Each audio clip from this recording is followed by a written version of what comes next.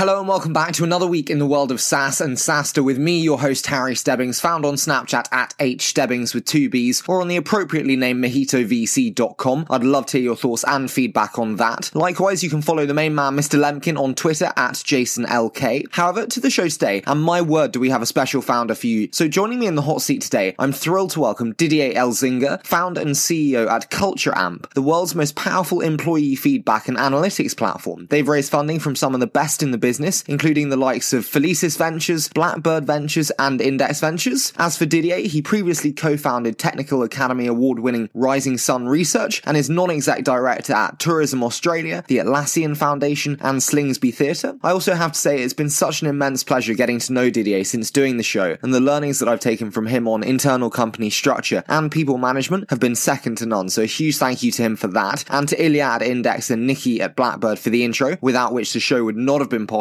However, before we dive into the show today, Algolia is the robust search API that allows developers to integrate lightning-fast, typo-tolerant search into their SaaS product. Out of the box, Algolia offers developers a powerful platform for building great search experiences. By owning the entire stack from engine to server, Algolia free up development teams to focus on adding intuitive search that delights users. This is perfect for existing search teams looking to spend less time on maintenance and infrastructure management and more time on user experience. For small SaaS teams, Algolia is a perfect investment on top of your existing stack that requires no specialist engineers, and you can learn more about how Algolia helps SaaS scale search, because now SaaStr podcast listeners can get 1 month free at algolia.com/SaaStr with the coupon code SaaStr podcast. That's algolia.com/SaaStr. However, enough from me, so I'm now delighted to hand over to Didier Elzinga, founder and CEO at CultureAmp. Good. That's perfect. Okay, I think we're warmed up. Didier, it's absolutely fantastic to have you on the show today, having heard so much from Ilya and Aydin, and then a huge thanks to Jason Lemkin for the intro. But thank you so much for joining me today. Thank you, Harry. I'd love to get started today by hearing a bit about you and how you made your way into SaaS and came to found CultureAmp. My background, I was trained as a software engineer and then straight out of university ended up working in a visual effects company. So at that time, it was commercials and CD-ROMs and all that sort of stuff. And over the next 13 years, I worked my way up as first an artist and then ultimately as the CEO. And we were essentially a visual effects company for film. Rising Sun Pictures is the name of the company, and we worked on Harry Potter, Batman, Lord of the Rings, all of these amazing films doing computer-generated imagery from Australia. And about 3 years before I left, I went through Entrepreneur of the Year, the Ernst & Young program, and we made it to the finals in Australia. And at the masterclass, I met 2 young guys by the name of Mike Cannon-Brookes and Scott Farquhar, who are the founders of Atlassian, a small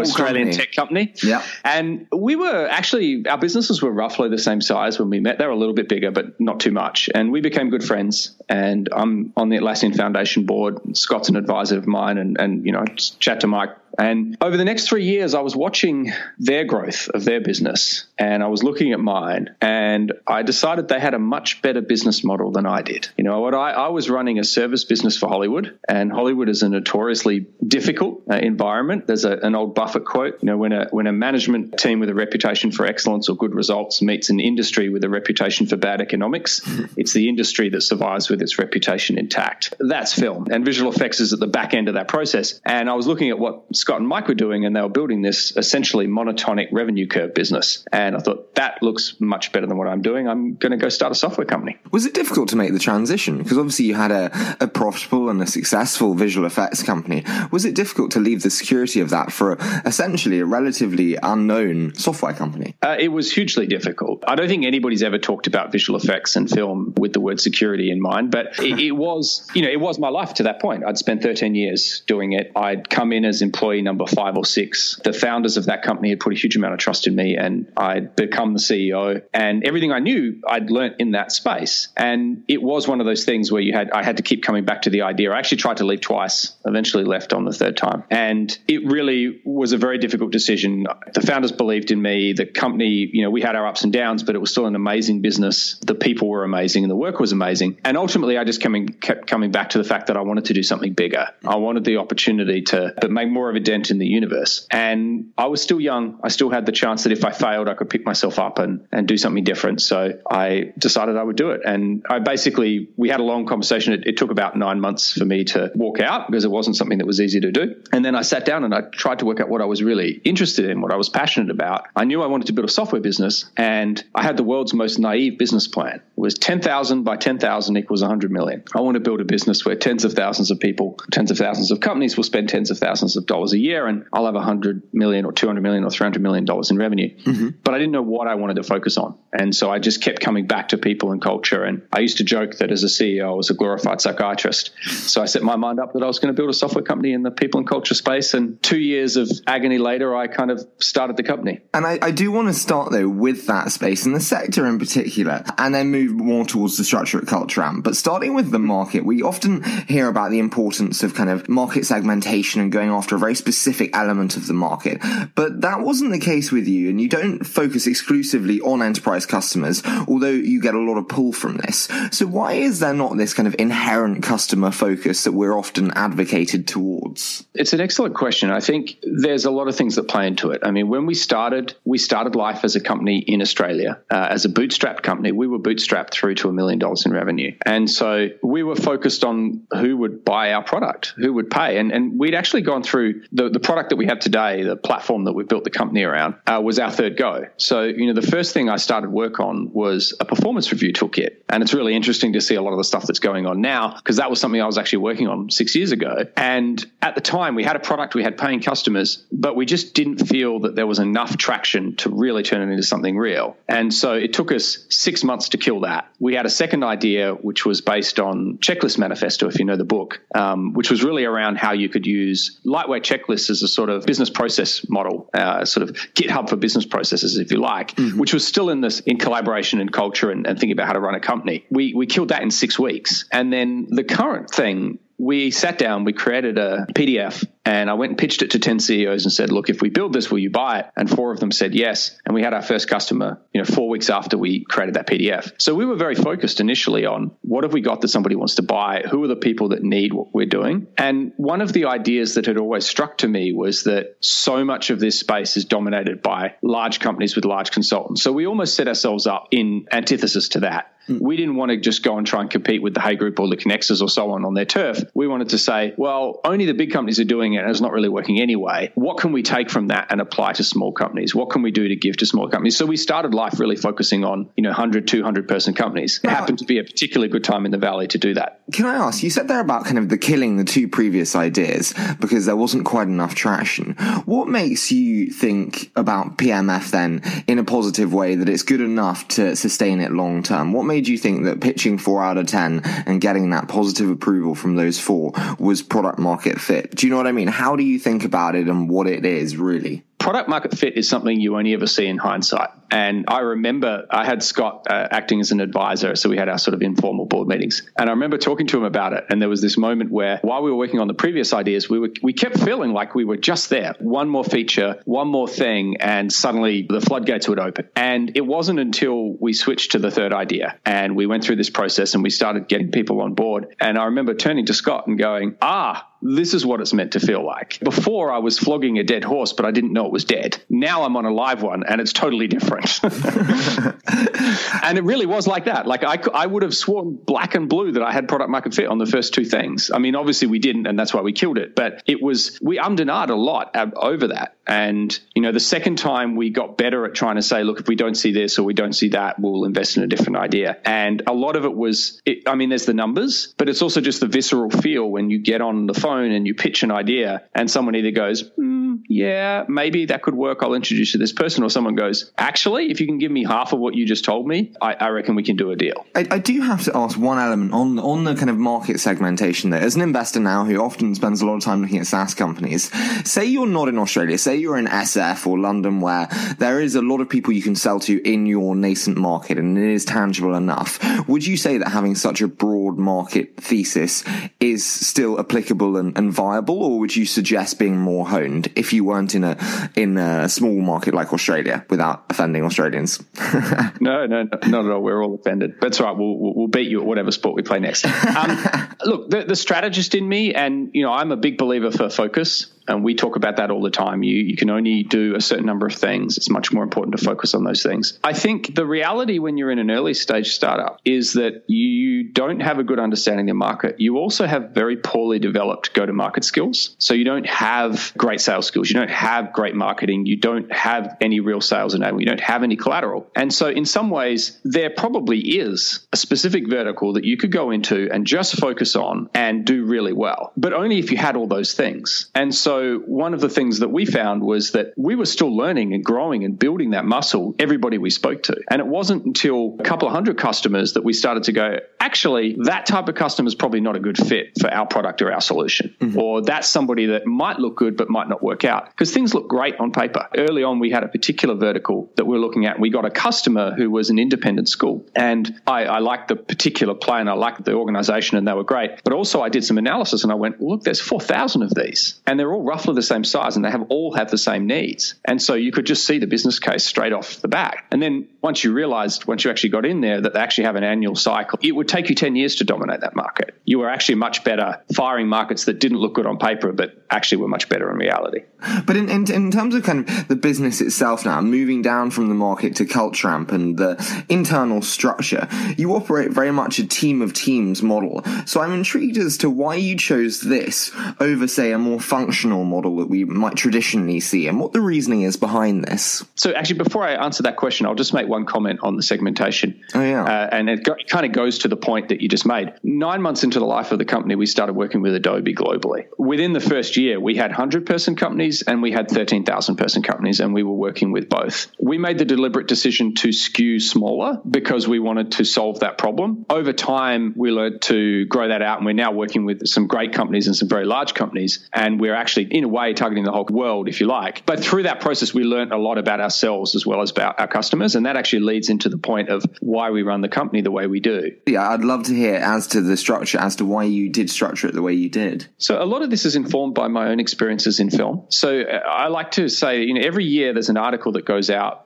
entitled "The Future of Work is the Hollywood Model." And the Hollywood model goes something like this. You're going to make a new film, so you pick the very best of all of these different skills and disciplines, and you bring them together and you create a super team, and they make Expendables 17, and then they disperse and go work on some other film. And the truth of the matter is it doesn't work. Well, first of all, I worked in Hollywood, and that model doesn't work there either. But if you step back and look at it, what it does is it underestimates the cost of teams learning to work together. It underestimates the cost of actually having to focus on a problem and then iterate the solution until you've actually found the solution. It's not what you thought it was up front. It's all the things that come off the back of it. It's like when people say, oh, I just want to build a piece of software. It's like, that's the easy bit. Supporting it, fixing all the bugs, growing it, scaling it. That's the real business piece. When I came to Culture Amp, I came with a whole philosophy, which is that I believed in multidisciplinary stable teams. I believed in working cross-functionally. And I've been sort of a student of what I would call Eastern Lean. So not necessarily full-on waste removal, but more the Toyota production system and a lot of the ideas that sit behind that. And a lot of what comes out of that philosophically is that if you could predict the future, you could create a beautiful functional model with a very elegant spreadsheet that had exactly the resources you needed at the time you needed them, and it would be extraordinarily efficient. The problem is you can't. And when you can't predict the future, you actually have to create a different type of model. So there's a book called Team of Teams written by General McChrystal, and he sort of coins this thing, which is originally we think that we're seeking scalable efficiency. But if you can't predict the future, you won't get scalable efficiency. So instead, what you actually have to focus on is scalable adaptability. How do you create an organization that can learn and grow and adapt to what's going on? The heart of doing that is basically creating a messy organization. It's creating an organization that connects with each other in ways that may not make sense from a traditional model, but are focused on moving learning and growth around. So that for us is what Team of Teams is about. Can I ask, how do you create internal structure then within an inherently internally messy, as you called it, organization? So you still have structure. There is always structure. It doesn't matter how you do it. There are always lines, and those lines will always cause friction. But you sit down and you ask yourself what you're trying to achieve. So traditionally in a functional model, the theory is let's put all of the engineers together, let's pull the marketing people together, and we do that so that we can standardize the processes and we can provide,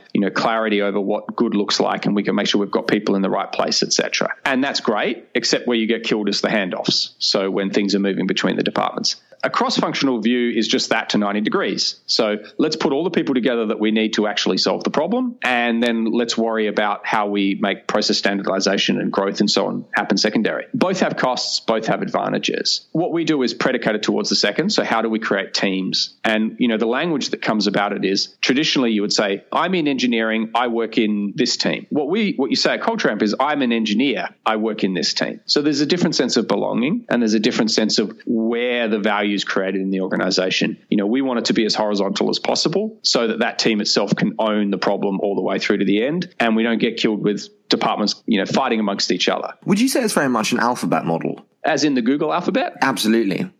Google's relatively functional, to my understanding. I mean, it's obviously a massively large organization, so I'm sure they do a lot of different things. At the org level, I guess it is, in the sense that what they've done is they've created semi-autonomous groups through the company structure that are allowed to go off and solve those problems and have all their own local resources. I guess the difference is they're doing that as a 60,000 person massive business. We're doing it as a 60 person startup. That is one of the interesting things where people, when I talk to people about it, they're like, okay, I see companies try and do what you're doing later because they hit those problems. I'm interested to see what happens when you try and optimize for that early. How do you think about that then when you look at the kind of inherently scaling process that's coming into effect for you in the next few years and the growth of the team that we will see? How do you look to retain that kind of inherently structured but messy culture as you scale from a 60 to a 200 to a 500 man company? Are there any potential challenges that you're really thinking about and looking to overcome? Truckloads. That's another podcast. Yeah. I mean,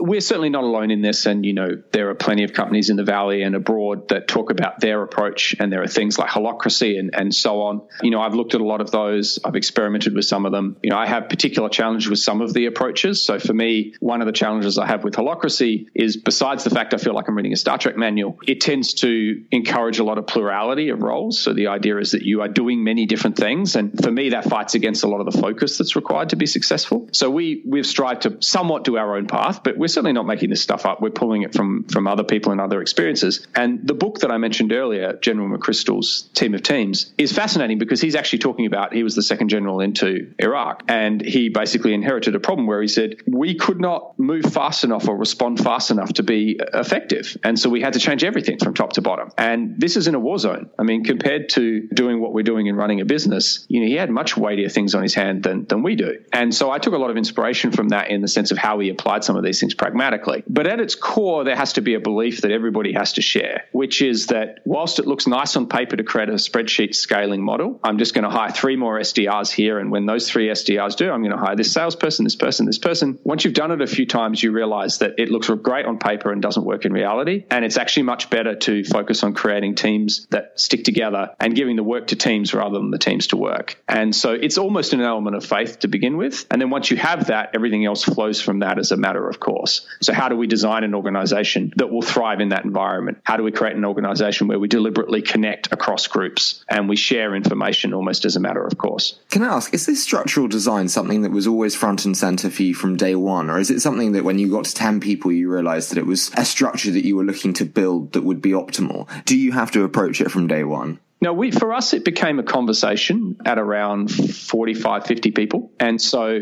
it became us talking about how do we intentionally scale from 50 to 150 and then from 150 to 300. So, 150 is Dunbar's number, which is this social construct of the number of people that we can usefully understand or have in our head at one time. And the theory was that as humans, we could think about organizations or groups of up to about 150 people. And once it got bigger than that, we just couldn't cope with that. We had to break it down into subsets. And so there's natural scalings. I mean, I think it was Matt Kohler that said every time you double, you break, and then you just have to re-knit. And so we wanted to do that intentionally. We're going to break anyway. Let's be careful and considerate about how we do it because we want to do it in a culture-first way. And we like thumbing our nose at convention. So let's try some things that other people may not be willing to try. No, I love anything that thumbs the nose at convention. But I do want to dive into a quick fire round that we call the 60-second SaaStr. So Didier 60-second SaaStr. How does that sound? Let's do it.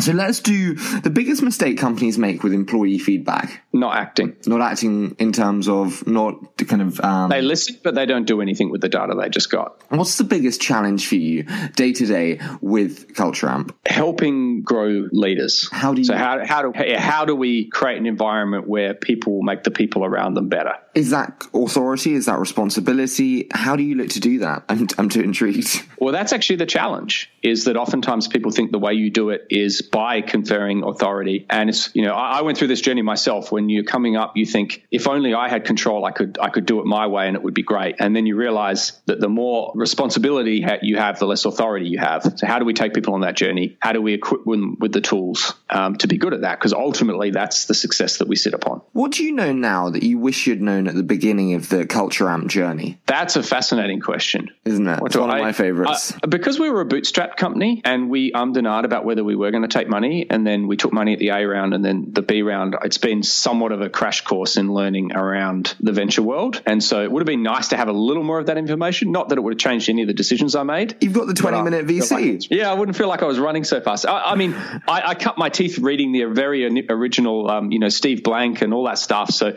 all that stuff was helpful, but it's one thing to be academic. It's another thing to be doing it with your own company. How important do you think it is for founders to have a good knowledge of the venture ecosystem and the fundraising environment? It's really good to have some information going in. The real challenge is once you're in it, the psychology of raising money is it's like being Schrodinger's cat. You're not alive or dead until the event completes. And it's a really precarious psychological position to be in. So I think it's useful to have stuff going in, but what's much more important is when you're in it, who can you talk to and who can you bounce off and who can you learn from? I had a call with Jonathan Downey from Airware, who's a CEO, he's also a customer of ours, when we were doing our A round. And I learned more in 45 minutes talking to him about the stuff we were going to go through than I had in reading for 2 years prior, because it was real. I had term sheets and I was actually actively trying to decide, is this good enough? Is it not good enough? Should I care? Should I not care? I'd read all of Bradfeld's books. I'd read all that stuff. Nothing prepared me for actually doing it myself. What do you look for in your investors? Is it advice? Is it intros? Is it capital alone? What was it that made you choose the Index and Felicis and Blackbirds? At each stage, you look for different things. There's a few things that are common throughout. So for us, what's very important is that our investors believe that people and culture matter. Our company is a culture-first company. We're building a product to help other companies be culture-first. And so not all VCs actually believe that. Some people like our numbers but don't necessarily buy the logic. And so it was very important to me that people believe in that. One of the things that attracted me both to Iden and to Index is that they're very successful in the Valley, but they're not from the Valley. And so we are not either. And so we had that shared common knowledge. The idea that not all great businesses are built in San Francisco solely was important to me. And then probably the most important thing is I want someone that is close enough to my way of thinking that we're not going to fight endlessly. So if I want a mid-market company and they think I should be enterprise, we need to know that up front. But I don't want them to be the same. I want somebody that's going to challenge me. I want somebody that's going to say to me, actually, I don't think you're doing this the right way. I think this is good, but that needs to change. That's the key thing that I'm looking for, is somebody that's got scar tissue that I don't have to get. Well, Iden certainly has that. But then I want to finish the quickfire on your favorite SaaS reading material. You mentioned some of the books there that you read. Was there any that really stuck out to you? So from a SaaS perspective, I think a lot of the best SaaS materials online. There's things like 20-minute VC. There's like Jason Lemkin's stuff. I've learned a huge amount reading his Quora posts. I don't know how he does anything except answer questions to Quora. He's a machine. Runs a co-working space, runs the whole content machine, runs a fund, and runs a 10,000 person event. It's amazing. Yeah. So, I think him, all the stuff by, Brad Feld and the Union Square, most of the stuff I found so valuable were the VCs that were willing to think in the open and that were willing to say what they liked or didn't like and how they liked it and why they liked it. And so that stuff's really useful. As I've gone through the different phases, other stuff's become more useful. So some of the scale ventures and insight ventures and, Bessemer and so on, those things are quite useful because they're quite technical and you can go in and look at a particular thing and get a sense of what other people are thinking. But it's actually, these days, I think for VC, it's less books. But in terms of actual books, it's funny, I had a conversation with today where I said the book that I give everybody on a management perspective was written in 1967. That's Peter Drucker's The Effective Executive. Okay, I'm adding that to my list. And it's very small, very tight. I think it's absolutely brilliant. And it's amazing to think that something written in 1967 could help you run a business in 2016, 2017. But I do want to move out of the quickfire and discuss an element found that a number of your investors, including particularly Nikki at Blackbird, said I had to discuss with you.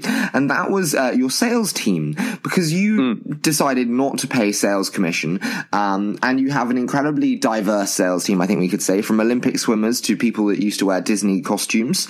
So talk to me about this and why first you decided to go against the traditional model of sales commission and you decided against this. It goes back to thumbing our nose at convention and, not wanting to do what everybody did. I mean, one of the things that really did surprise me when I came to the Valley and spent time, we have a lot of Valley clients as customers, and I got to talk to a lot of them, is for all the innovation that occurs around how we build products and how we design things and the experiences we create for our customers, there's extraordinarily little innovation in how we go to market. There's some amazing stuff done on the growth hacking side, but when we talk about sales, pretty much everybody just reads predictable revenue and tries to make it work. And the problem I have with it, and to be fair, I've read it too, and I think it's a great book, and a lot of the things that he says actually fit with my own way of thinking about things too. But people read it and go, okay, salespeople are coin operated. The only way you can get a salesperson to work is to use an incentive plan based on compensation. And in fact, the primary job of your sales leader is to design an incentive plan that will drive the behaviors that you need. Now, the thing that surprises me is there's bugger all research to show that this is true. So, I mean, there was research done in the 50s. If you've ever read Dan Pink's stuff on drive, on motivation, what makes us work, money is useful motivator for low cognitive load work. So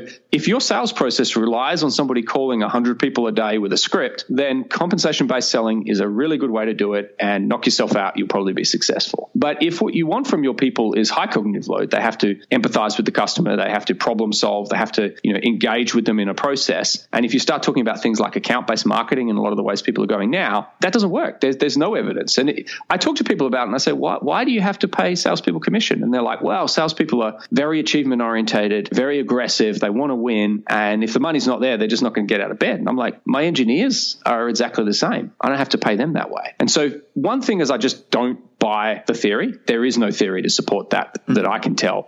Now, I've had really good conversations with great sales leaders and we've debated this point. I openly admit that part of the reason I take such a hardline stance, and this would be great to have a conversation with Jason Lemkin on it because I know he's on the other side of the fence, is just to be provocative and get people to think. The second reason that we do it is actually pragmatic. Because we run multidisciplinary teams, so our customer teams have sales and customer success all in the same team and they work together to build a book of business. So, I guess you'd call that the traditional sort of farming model. But in those teams, we have people that you would call hunters in a traditional model. And when you have that environment, it's not going to work if one person makes almost all their money because you land these two customers and the other person who was actually more instrumental in winning those customers, pay doesn't change. So you end up with a really complicated model of how do I comp everybody when I don't have sales hidden off in a department so I can do what I want over there and people won't notice. So there's a pragmatic reason for doing it, which is that you either have to comp everybody and then you end up with the most complicated comp structure you've ever existed. And I have had conversations with people where they're like, okay, well, we comp sales this way and we comp CS this way. And, a third's up front and a third's when the cash comes in and a third's on the NPS score. And I sit down and say, why don't you just wipe it away? Because it's so complicated. It can't possibly drive behavior. I do have to ask in terms of kind of competitive employment markets. And, you have offices in SF where traditional commission structures are very common. So how do you compete in such competitive employment environments and get the incredible sales team that you do without the commission structures? The thing that's true is that if you don't have great commission, then you need a mission. You need something that people want to buy into. And the thing is, you're still going to have to pay good money for good salespeople. Good salespeople are worth great money. And so you have to put it on the table. What we've found is that people that were traditional, so you mentioned the Olympic swimmer before, and I love using her story because when I tell people this is what we do, and interestingly, we've never lost a salesperson. They're all extremely effective. We have very high engagement in our sales team. I tell people what we do and they're like, oh, well, you're not going to be able to get real salespeople then. And I'm like, well, okay, how's this for a profile? Argentinian Olympic swimmer, President's Club at ADP, LinkedIn, dyed in the wool, card carrying, quota carrying, winner to use that, crushes it always. And she works with us. And I asked her one day, I said, what's it like? What's the difference? And she said, well, at President's, when you're in a place and you're in the President's Club, you're proud of what you're doing because you are very achievement orientated. The events you go to are some of the best events you will ever go to in your life. They put everything on and you feel on top of the world. But the other 360 days of the year, you're miserable because you're fighting tooth and nail for every cent to make sure that you got the cent and the person next to you didn't, because that's how the whole model works. 2 more cents and you get an incentive to get to the next thing and so on. And she said, now it's very simple. I have to come in and do whatever's in the best interest of the company. And I'm a lot happier happier because of it. And so it's really, we want to target people for whom that's the life they want to live. But seriously, Didier, I was told, as I said, that it would be an incredible interview, both from Aydin and from Ilya and from Nikki, actually, having said that. So thank you so much for joining me today, and it was so fantastic to hear more about Culture Amp. My pleasure. Thank you for the time.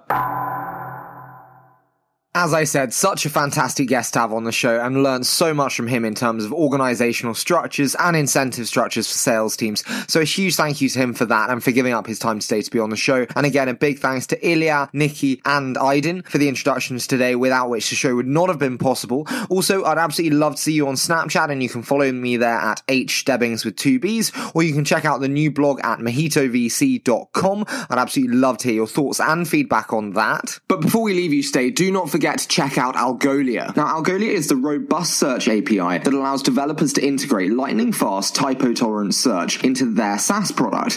Out of the box, Algolia offers developers a powerful platform for building great search experiences by owning the entire stack from engine to server. Algolia free up development teams to focus on adding intuitive search that delights users. This is perfect for existing search teams looking to spend less time on maintenance and infrastructure management and more time on user experience. And for smaller SaaS teams, Algolia is a great investment on top of your existing stack that requires no specialist engineers, and you can learn more about how Algolia helps SaaS scale search, because now SaaStr podcast listeners can get 1 month free at algolia.com/SaaStr with the coupon code SaaStr podcast. As always, I so appreciate all your support, and I look very forward to bringing you Friday's episode.